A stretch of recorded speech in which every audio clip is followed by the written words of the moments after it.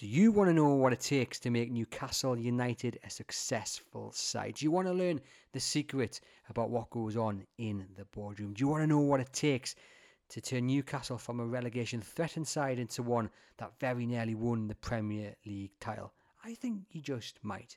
I'm talking about the entertainers era under Kevin Keegan, that fast-flowing, electric football, the one that lasts long in the memory, the side that may well be the reason you are a Newcastle United fan. Well, to look back on that time, I've gone and got the man who bankrolled Kevin Keegan, the man who signed the cheques to allow Sir Les Ferdinand, Alan Shearer, and countless other superstars to arrive on Tyneside and get within touching distance of the Premier League title. Yes, Sir John Hall. He is a late but very special addition to the Everything is Black and White podcast live, taking place on Wednesday, August 30th at the Tyneside Irish Centre. Not long to go till the event, and not many tickets remain on sale either, but there are a few that you can get your hands on. I'm going to pop the link into the description. Click on that, go through to the website and secure your tickets now. It's going to be a great evening. We're going to talk about Newcastle United of the current day, the transfer market, the Champions League, and Eddie Howe. We've got the Times of Henry Windsor. We've got BBC Newcastle's Matthew Raisbeck, and of course our great panel here from the Chronicle. But Sir John Hall, what a magical name to add to the bill. We cannot wait. We hope to see you there. So click that link, secure your tickets to the Everything is Black and White podcast live. Hello and welcome to the Everything is Black and White podcast. It's time for the match preview. Liverpool, the visitors this Sunday, as Newcastle United look to continue their tremendous run of form at home. Liverpool, one of just two teams to pick up 3 points on Tyneside last season, and the only side to do the double over the Magpies in the last campaign as well. I'm your host, Andrew Musgrove, and as usual, joined by John Gibson. We're going to look ahead to the clash with Liverpool, how United get the better of Jurgen Klopp's men, and whether there is a case for any changes in Eddie Howe's starting 11. Let's get on with the show. John, how are you keeping? You well? I'm good. Despite the result of Man City, I'm still fine, and I think we're okay. Yeah. We don't want to dwell on it too much because it's been discussed by everyone on Tyneside over the past few days. But as you mentioned there, a defeat to Manchester City in the last game for Newcastle United. What did you take from it that you think perhaps Eddie Howe will take into Sunday's game with Liverpool? Yeah, I mean, first and foremost, it was something that was perhaps inevitable. I forecast a narrow defeat for us. I don't think it made me a genius to do that. I think a lot of people thought that was a possibility. We were wanting to see how far we've closed the gap on Manchester City. And the obvious answer to that is there's still a gap to be closed. But the one thing that I take out of it is that we've got to remember where we've come from and where we're going to. Sheikh Mansour took over Manchester City 15 years ago. 15. Pep has been there for the last 7 years. We are entering only our second full season under new owners and new manager. So, you know, that if we're both going in the right direction, Man City and I, they're going to be that significant step ahead for us. 15 years, their ownership's worked to get them to be European champions. Pep's been there 7 years. Howe's into his second full season, and so are the owners. So, you know, perhaps we shouldn't be surprised that there's still a gap, but we've made so much rapid progress that you're almost expecting it to go on unabated and us to plough past everybody that's going. And unfortunately, it doesn't quite work like that. I was a little bit disappointed, and I think one of the reasons was not the result, but the way we tend to play. Why we had the success to the degree we had, Andrew, against Aston Villa was I thought we were on the front foot from the first minute of the game. We were aggressive. We went forward with power and pace. We overwhelmed them. I thought we were a little bit timid against City. We almost went into the game where we should know our place. That, you know, Aston Villa was supposed to be as close as to us in their progression. And so it was a meeting of two equals. We blew them away. We almost went into this knowing it wasn't a meeting of two equals and were a little bit apprehensive about it. The one thing I found with Kevin Keegan, because there's always this comparison with the entertainers, and I know it didn't work because Newcastle didn't win the championship, but with the entertainers, they went full throttle at the opposition, come what may.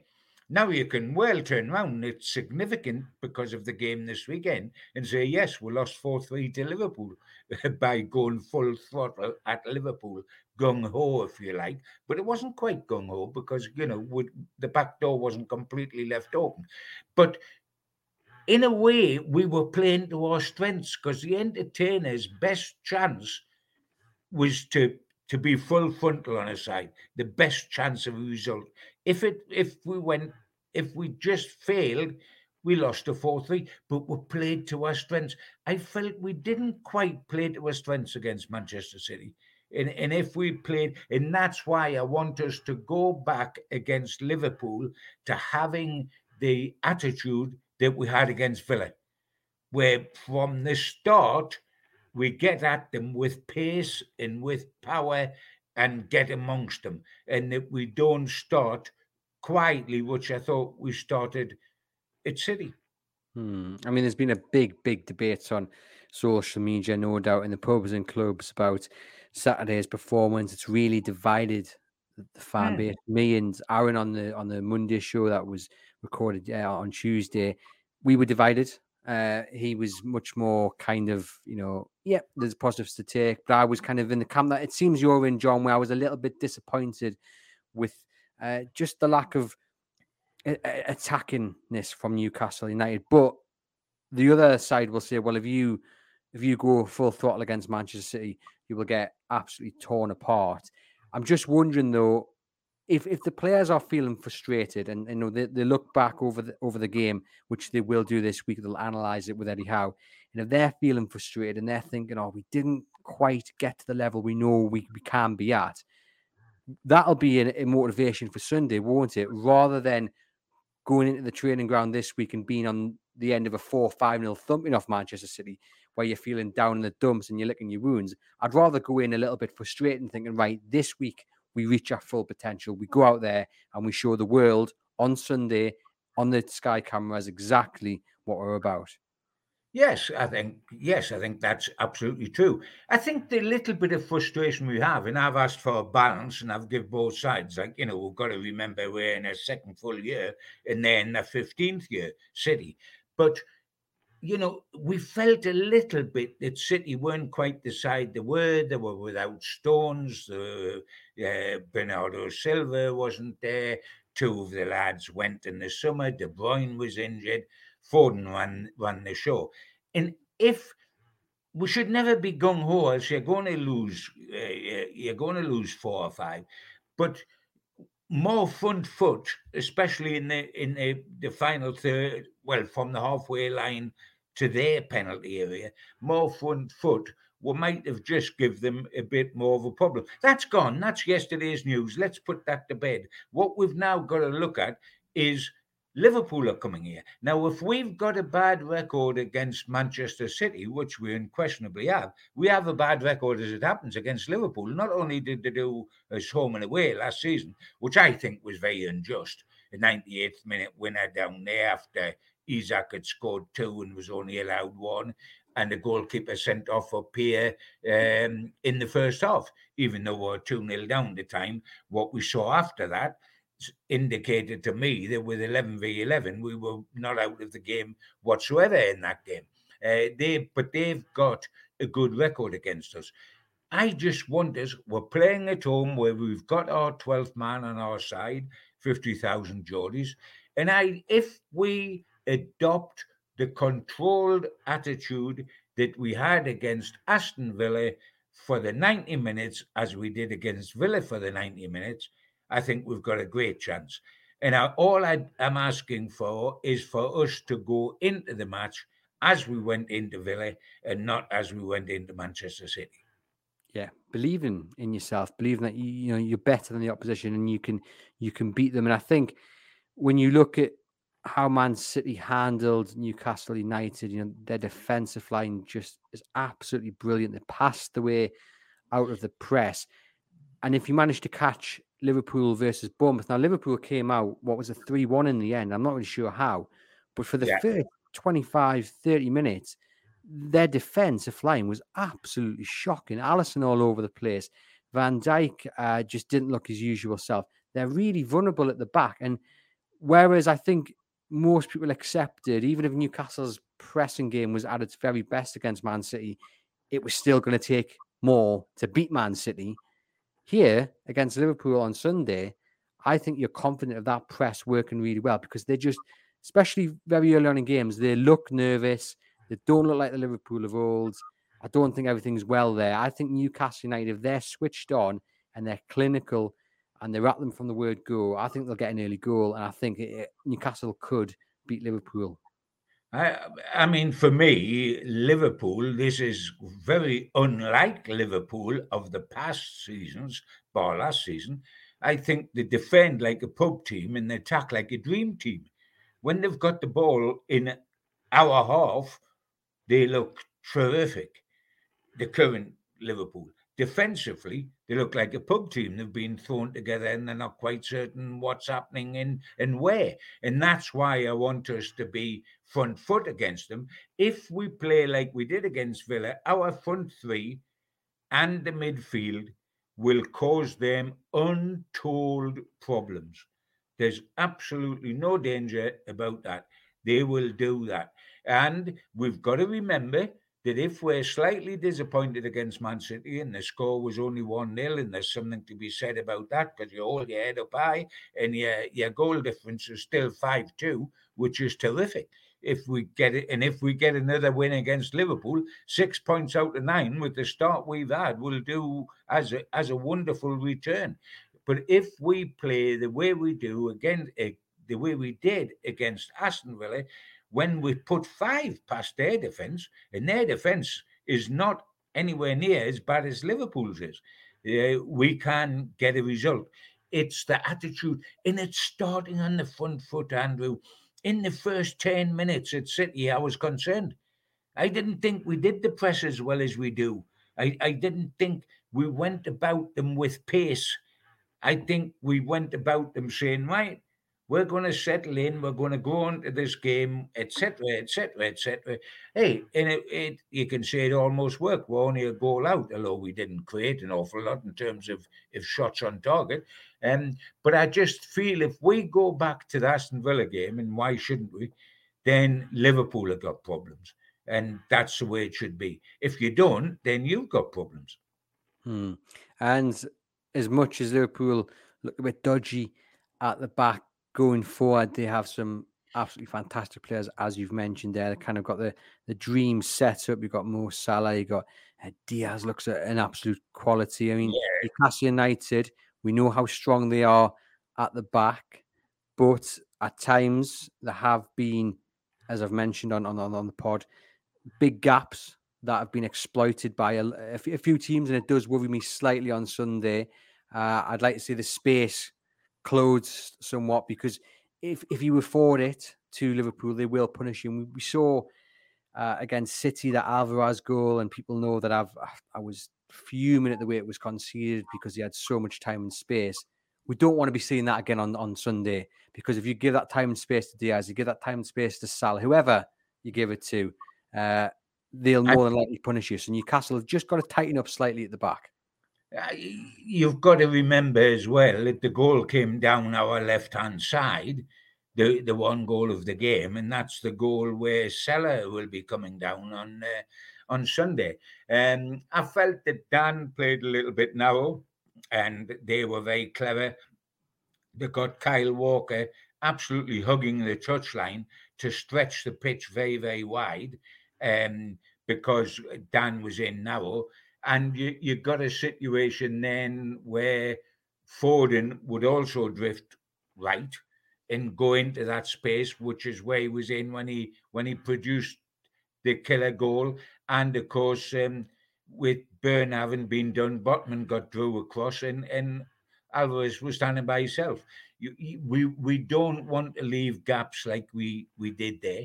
There's no question. And as I say, since February, I think we've kept only a couple of clean sheets. We're not outside of the game at Villa. We don't leak a lot of goals, but we leak a goal. And you know, I've chanted on about that. And then you need two to win.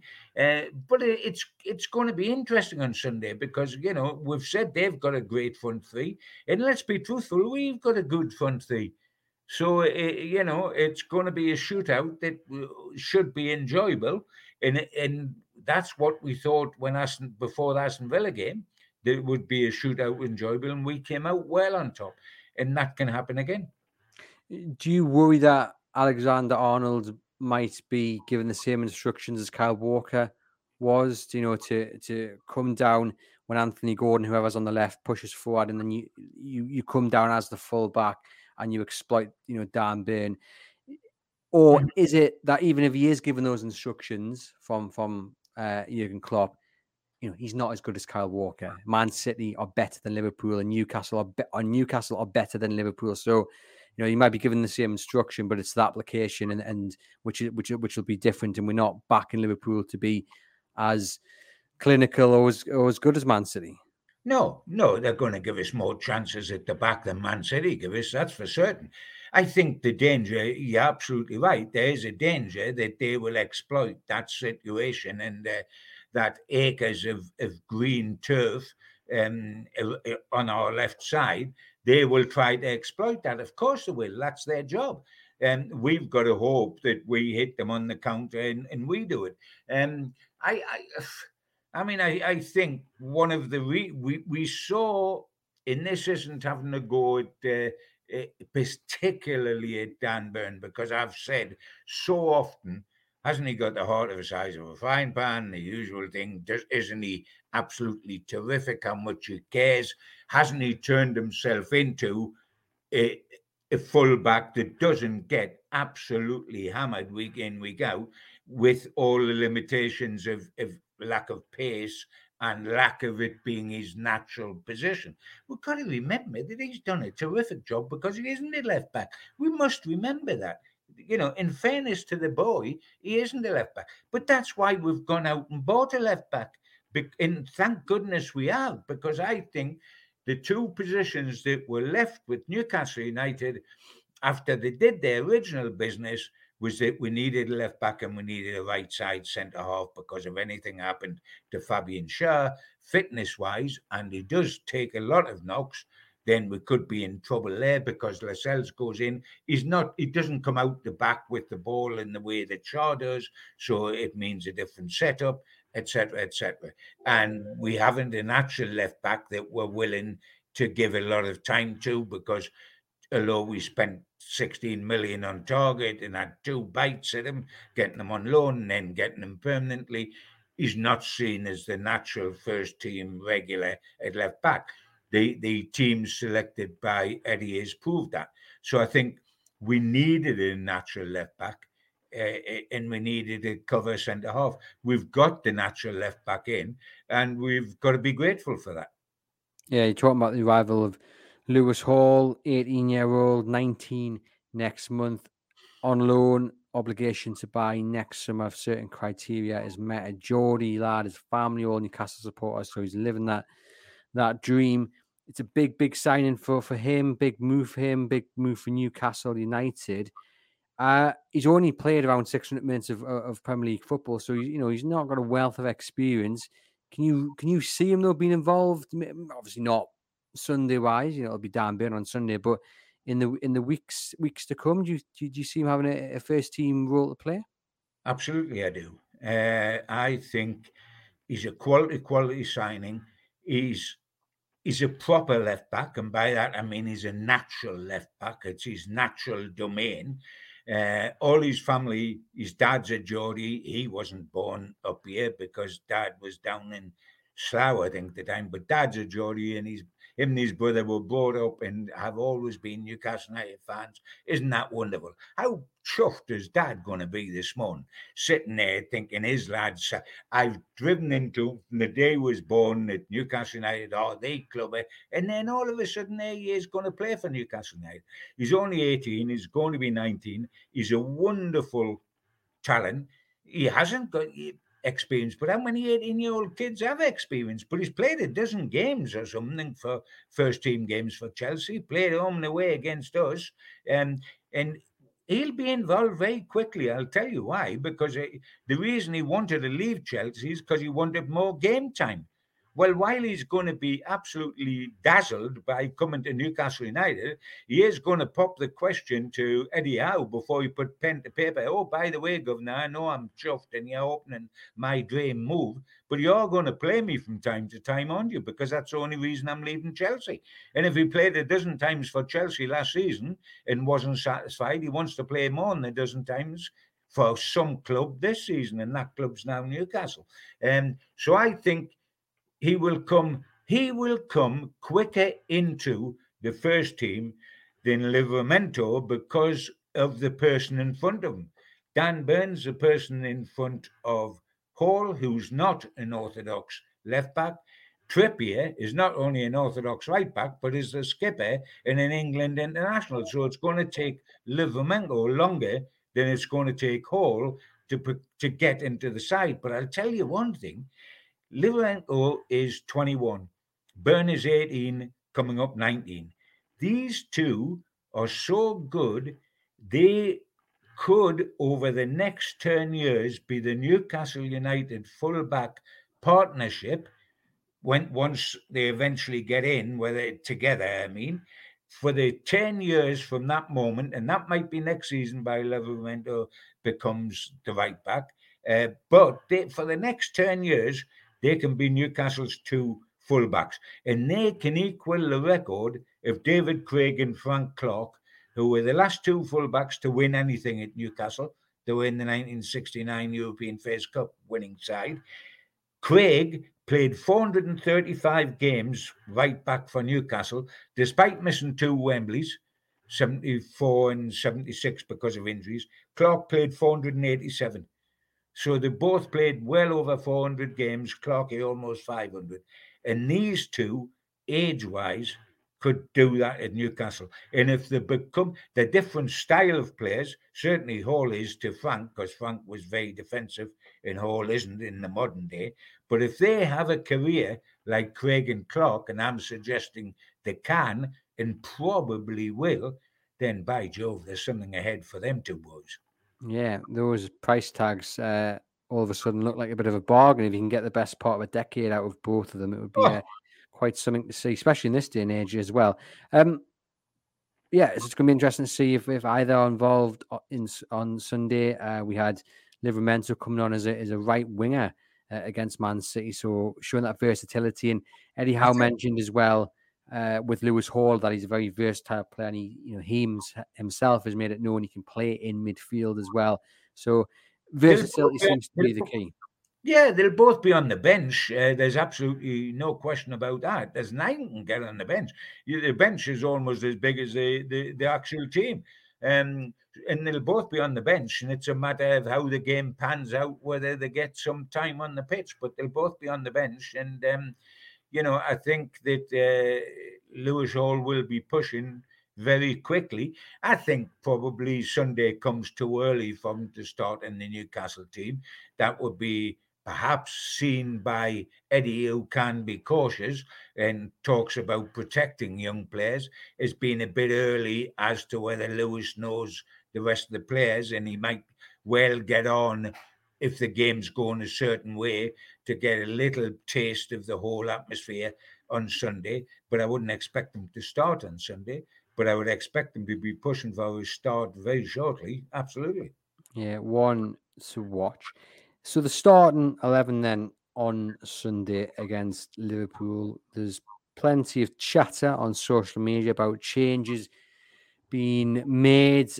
I'm just going to say straight off, I don't think he'll make any changes unless he's forced to. So that would come down to how Joe Linton is, and we'll find more about that no doubt about Eddie Howe's press conference on Friday. I say that he'll probably say he's injured, and then he'll start on Sunday. So we'll find more about that come 3:30 on Sunday.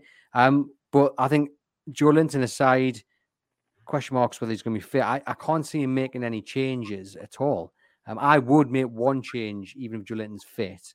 I'd bring Sean Longstaff in. The key question would be for who. I'm not too sure about who I would drop out. But from Eddie Howe point of view, John, are you in agreement? He's going to name an unchanged side? It's very, very interesting, isn't it? And I can totally follow 100% that he should go unchanged because you've got to bear in mind if he's unchanged, he's sending the team out that won 5-1 against Aston Villa, which is what we're asking them to become. Certainly, there's no question on let's get rid of the obvious things first. Isaac or Wilson, you've got to go Isaac because it's at home, we're on the front foot, and he is quality personified. Tonali, do you leave him out? Well, if you've got to get Longstaff in, Longstaff's the obvious one to come in if Joe Linton doesn't make it. I'm not certain how we would get him either, get him in otherwise, and I can understand your feeling about him. I think you've got to start Tonali after his performance at St James's Park against Aston Villa and the amount of money that he cost us. I think Byrne will survive against Hull in this particular game. The one thing that hasn't been mentioned, and I've been grappling with, and I'm a great let's be unchanged guy because I wanted that at City. And if we're unchanged again, it's a side that beat Villa 5-1, and that's the performance we want again. The only temptation I would have is Bonds.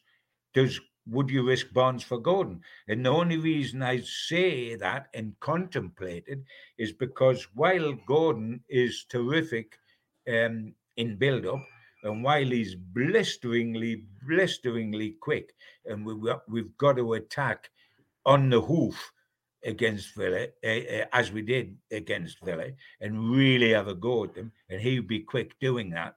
But Bonds brings goals, and we are needing goals. We got 5 the last time at home, and Bonds scored in that.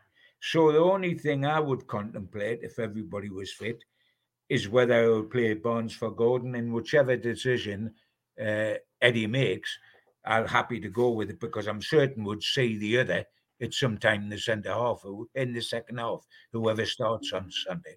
Yeah, it's a really interesting one. I think you ask most people about the Man City performance and Gordon, the near red card aside, because it was a horrendous challenge, wasn't it? On was it Diaz? I think it was. He was brought, yes.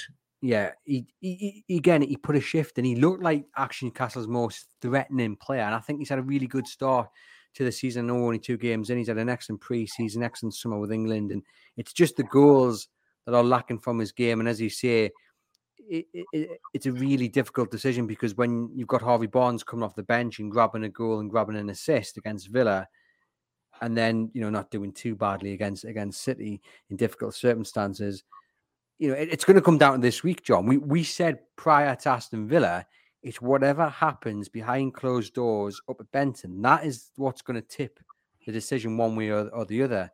And I said, if Gordon has a good week training, despite the 2 goals that Harvey Barnes got in the Cellar Cup, it'll be Gordon. And I fully think this week again, I actually do think Gordon will get the nod, but I can see the reason why people might say it's time for Barnes. Look, if he has a good week training, you never know. The one thing that bothers me, Andrew, and as I say, I think it's literally a toss of the coin between the two. I think I mentioned last week I would like to, if I could amalgamate the two and have Gordon's approach work and Barnes finishing all in one outside left, he would be the perfect outside left for me. The only thing that, Gordon's quick. We championed him last season, didn't we? When we said to fans, "Don't be too harsh. This lad will come through and will be a valued member of the side." And I think he is exactly that, and I think he's proved that point totally. It just doesn't look as if he can finish to me, Andrew. He doesn't look a goal scorer. You're wondering, when you saw totally different player, but when you saw a lot of Almiron in the old days on one side, and you thought, well, isn't he good? But will he ever score?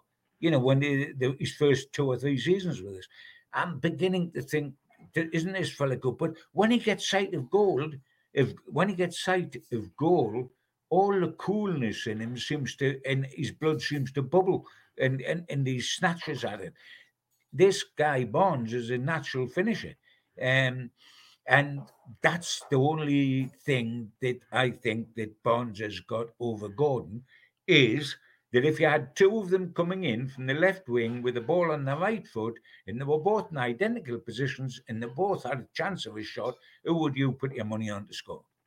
Yeah, you'd be picking Harvey Barnes most certainly, I think. But I do think once Gordon gets a couple of goals consistently, one after the other in a game or a couple of games, I How long's think we'll that going start to to take? see. How Huh? long's that going to take?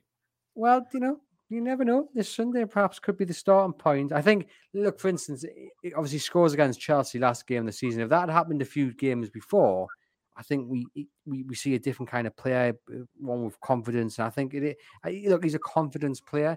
He's looked good. I think he just needs to get more than the one goal to his name.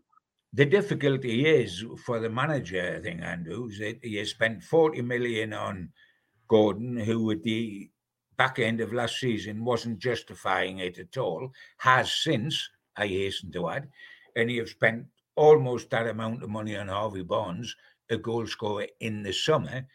And it's how do you come? Now, the very easy thing is they're a bit like Isaac and Wilson were last season. You know that one of them, whoever starts, won't finish. The other one will finish because he'll come on as a sub. The only, how do you get them both on the side? Well, the one that's fluid is Gordon, not Bonds. Bonds is your wide left player, isn't he? But Gordon can play midfield, he can play false nine, and he can put your mate under pressure on the other side of the pitch as well. If you're trying to get not necessarily Sunday, but in the future, if you're trying to get both Gordon and Bonds on the same side, that is the pressure that's on Almiron, probably more than from Murphy. In the long term, do you try to get both Barnes and Gordon in the team? And if you do, how do you do it? And then the pressure's on Almiron to start scoring goals to make certain he's not the one that's sacrificed. Yeah, I mean, if we'd been holding a meeting at the Miguel Almiron Fan Club Society, I would have voted that one off the agenda, so we couldn't discuss it, but we will. And it was interesting because I was listening to BBC Radio Newcastle earlier this week, and Andrew, obviously John Anderson, Newcastle United legend, he mentioned Harvey Barnes. Could he go out on the right? That's his natural kind of position, as it is Anthony Gordon's as well. And it is interesting because Miguel Almiron is another one who splits opinion. People know how I feel about him. I think he's going to have another good season. I know I said 20 goals. He's got a few to get before he reaches that mark. But he is under pressure. But then, do you know what, John? I think everybody is under pressure because Eddie Howe's got so many options to tinker. And I'm not necessarily talking about this Sunday. I'm just talking as a whole. I mean, when Joe Willock comes back, how is he going to get back in the side? It's fantastic because it means Bruno, it means Joe Linton, it means Tonali. They all have to be Right. on their A game. Their options across, especially offensively, the options are there to keep players on their toes, and that is a really good thing to have. And we haven't mentioned the guy that ripped up the preseason, and that's Elliot Anderson. Yeah. I mean, there wasn't a better player in the preseason than Elliot Anderson. And because he's a young man and because he's in a competitive position in the team, he's suddenly gone back temporarily to what he was last season. But there's Elliot Anderson, there's Willock, there's Livramento, there's Hall, all pushing with some justification, and Bonds, of course, and the old warrior Wilson. They're all pushing and will believe in their hearts individually that they ought to be starting. I think we've got that everywhere. Dubrovka will probably think it as well, but he won't start ahead of Pope at any time in the foreseeable future. He is the understudy. But outside of that, and outside, my worry is Shaw.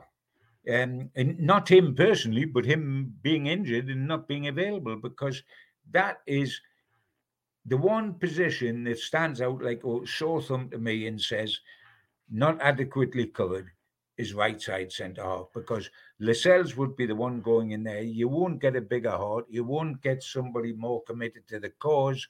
You won't get somebody more Newcastle United minded, having been skipper for so long, etc. But facts are facts. It doesn't. His strength is to play the old-fashioned centre half, fight physically, a physical centre forward, and see what happens. But given time, has to come out from the back with the ball at his feet, which the right-sided centre half is asked to do in the Newcastle system, is just not his game. So there would be a big dip if we had to go with Jamal for 3 games on the bounce because Shaw had an injury. But apart from that, as you've said, how does Willett get back? How does Anderson get in the team? When's the 2 young fullbacks going to get a go? What happens on the left wing? That's all wonderful, because by Jove, we're just about to hit a period where one match a week's going right out the window, with the first the League Cup and then the FA Cup in the new year, and of course the Champions League. Yeah, yep, indeed. It's going to be interesting to see that team sheet. Like I say, if it was me, Sean Longstaff would be in. I just feel like Newcastle could do with that. Who would you put him in for Well, then, this mate? is the question. But if you're the boss, you've got to put him in for somebody. Now, if we presume that Joe Linton, I'm just taking the point up and playing devil's advocate. Please do. It's a very interesting point. It's a very interesting point, and I can understand how you're a fan at the moment of Sean Longstaff, because he made such a difference towards the end of last season, and when we found that out mainly when he wasn't available to us, how our standard dropped. But if Joe Linton is fit, and that means the midfield that played in the first 2 games is Joe Linton, Tonali, and Bruno, who would you play Longstaff for out of those 3? Well, this is it, and I've got an easy way to get out of answering this Joe one. Linton's not fit, yes. No. Even if Joe Linton was fit, I would have to make a decision based on what I see in training over the next few days. And as that's never going to happen. Do you actually think that training matters so much? Because all training is keeping people fit, and they'll play a 5-a-side, they'll play 11-a-side somewhere. Do you think 11-a-side in training is going to tell Eddie Howe more than the Manchester City game or the Aston Villa game told him? Because I don't think so. No, not necessarily more, but I think together. I really don't think training makes that much difference, I have to disagree with you. I think it makes a big difference, especially in a team where the standards are set so high. I mean, that is your chance to impress during the week. And I get what you're saying. It's about keeping fit and stuff, but you know that you'll manage. How many times can you impress on the ball? If you do more running, if you do more exercise, if you do more of this, he'll put you in the side. How many games? You won't play a game every day to impress on the field. No, and it's not about just the games. It's about the stuff, the routines, the workouts and stuff. I think it does make more of a difference than you give it credit for, John. I don't think it would, unless somebody was very poor in attitude, which we suppose Ryan Fraser's been in the past to be where he is. Unless somebody's very poor in their attitude, and I don't think we've got players who are poor in attitude. A lot of teams have, Andrew, and a lot of teams, you look at players during the week, the manager, and he thinks he doesn't fancy it, and I don't fancy him going on like that. Forget him this weekend. I think we've got a bunch of absolutely honest players that will give 100% every day in training and on match day. And therefore, I think an opinion might be changed by what happened in Manchester City than what happens on Thursday's training session, without a shadow of doubt. It's all a matter of opinion. That's my opinion. It's not yours, obviously. But I think you've got a heck of a job to convince the manager. Good gracious, Anderson didn't convince the manager pre-season on the pitch. So what he could do more to didn't convince him enough to start him in the 2 games we've had. So how on earth he could have convinced him during training if he couldn't convince him during the matches, I'm not certain. There we have it. I mean, well, the one thing that might make that an absolute irrelevant point, Sean Longstaff, is that when you look at how Liverpool have set up so far, you look up at how they set up against Bournemouth, three across the middle, Zabazai, McAllister, and Gakpo. Now, McAllister's red card's been rescinded quite rightly. You know, it was a shocking decision. You assume it would be those three. It's not a very defensive midfield three. I know they've got the wonder Van Dijk at the back, but as we've explained, the back four and the keeper look at odds with each other. I think this is going to be an end-to-end game. And if you look at the midfield three, Newcastle are likely to play if everyone's fit. You would then actually say, from a defensive point of view, they've probably got the better defensive element. Although together, these two teams, I think, are just going to throw everything at it. And I think you'll see both midfield threes. There'll be a lot of space, and it's going to be a really interesting battle. It is. And I take the point you make. The defensive midfielder that Liverpool have is the Japanese international's captain who came on after McAllister went off. They got him from Stuttgart.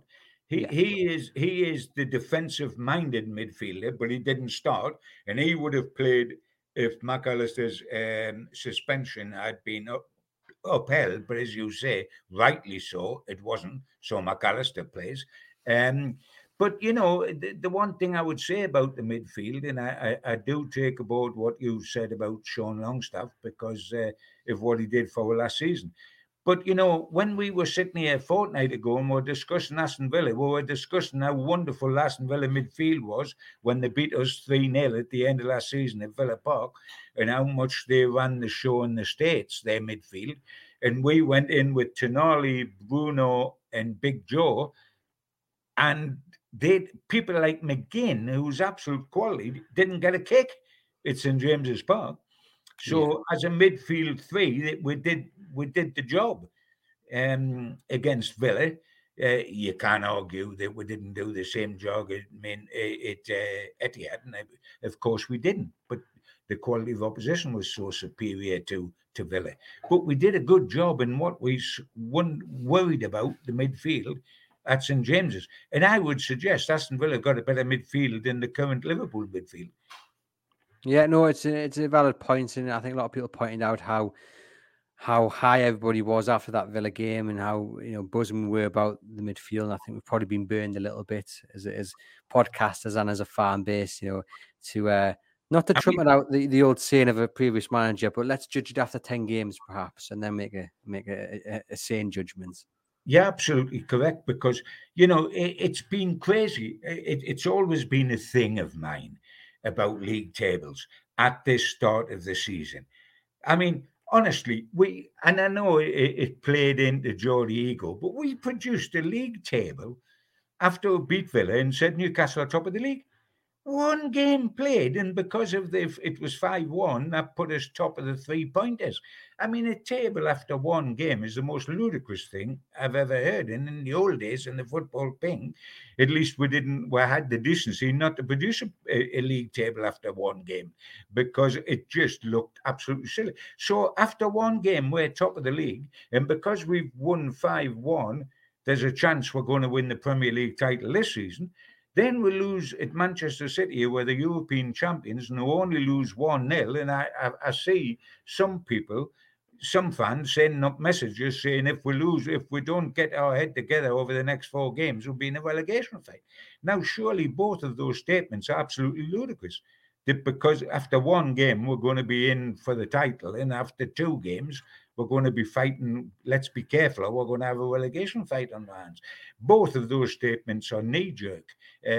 We are what we were last season. We're a very good side that's around the 4th best side in the country as things stand.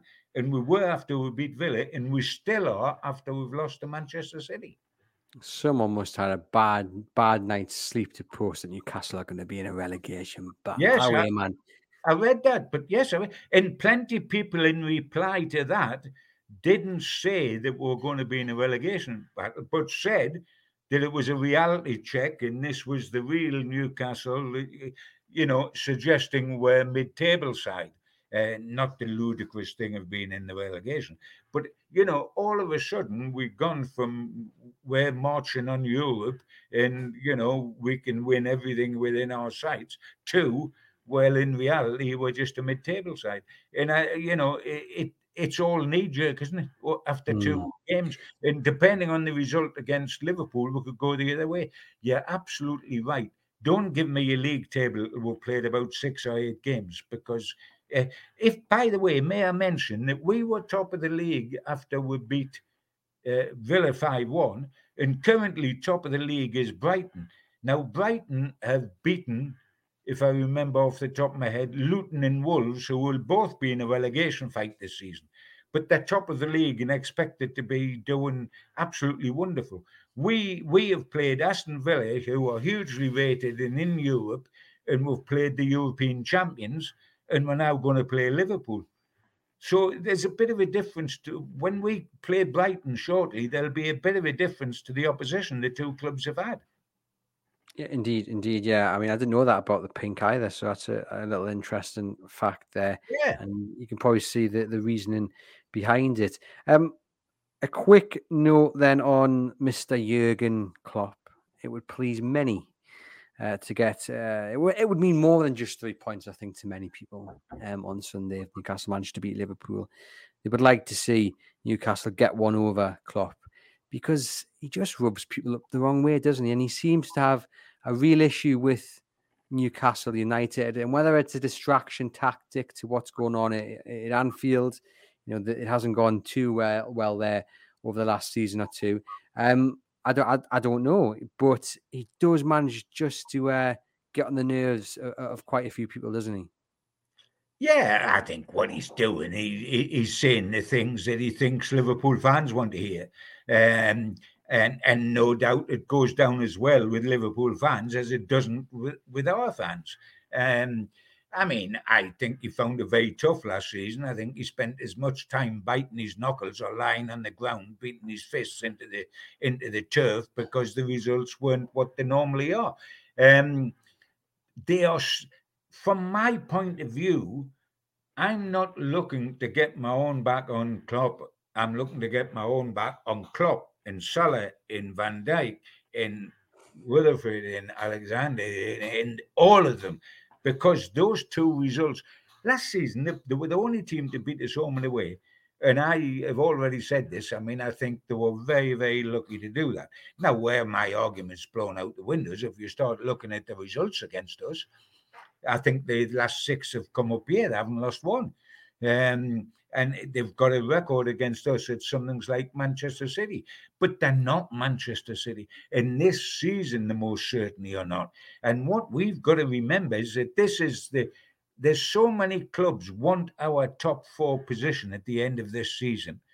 And they are the ones, along with Chelsea and along with Brighton and along with Spurs, that want one of our positions. And they're probably the most capable of taking our top 4 position of the rest. You don't fancy Spurs or Chelsea so much. Can Brighton do it over a full season, etc., etc.? Liverpool might just stay dogged, and do it. So we need the 3 points against them. And I was just outraged by the game at Anfield last season when Isaac. It's the famous phrase of Malcolm MacDonald when he said Isaac's shadow was offside on the goal that was chalked off because it was that close, and it was shadow or a name that was offside, and then the score 98th minute winner, and then you get Klopp agitating our fans by saying, and so that was well deserved because Newcastle are the time wasters, and everybody's taken up that since and tried to tar Newcastle with being time wasters. It used to be said that playing down the clock was a clever, astute side in order to be, trumpeted up as being ultra professionalism. Now you're a bunch of cheats. It's quite incredible. But yeah, I feel we owe Liverpool one big, big, big time. And this is the opportunity, the real opportunity. And if the same Newcastle run out that ran out against Aston Villa, we win. Well, fingers crossed. And that leads us to do as we always do at the end of the show, John, just to ask for your prediction. How's it going to go on Sunday? Yeah, I think Newcastle will win. I think Newcastle will win, but it'll be close. And that's exactly what I said against Aston Villa. Newcastle will win, but it'll be close. And it wasn't. It was 5-1. But I think this will be close. I think it could be a ding-dong match.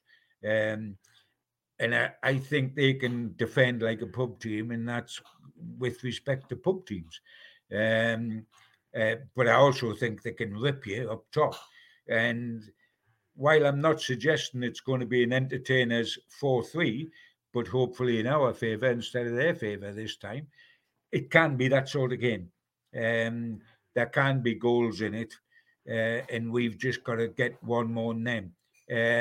And by the way, we didn't mention, may Nick Pope get everything he wants to get out of this game because of what happened last season up here when he had his one nightmare, I think, in the whole season. Conceded 2 goals in the first quarter of an hour and got sent off in 20-odd minutes. I think he will be one. If he could keep a clean sheet in this game, wouldn't he be thrilled? And wouldn't I be thrilled, by the way, because they've got a good front three. I don't think we will keep a clean sheet. I think they'll score, but I think we'll win. I'm going to agree with you. I think there's going to be goals. I think it's going to be entertaining, which means it's nailed on to be a 0-0 draw. But my prediction is a Newcastle United win. But I can't see, like in my head, I've got like 4-2 to Newcastle. I think there's going to be goals in it, and for the neutral, I think it'll be a good game as well. It's going to be an interesting one to watch, and I can't wait to see how it plays out. To you guys listening, thank you very much as always. Please hit that follow button on your podcast provider, leave us a rating and review, and pass the podcast on to your Newcastle United supporting friends and family. Head over to chroniclelive.co.uk for all the latest Newcastle United news, including Eddie Howe's press conference on Friday through our live blog. And we'll bring you all the build-up and live coverage of Newcastle versus Liverpool on Sunday. For myself and John, catch you very soon.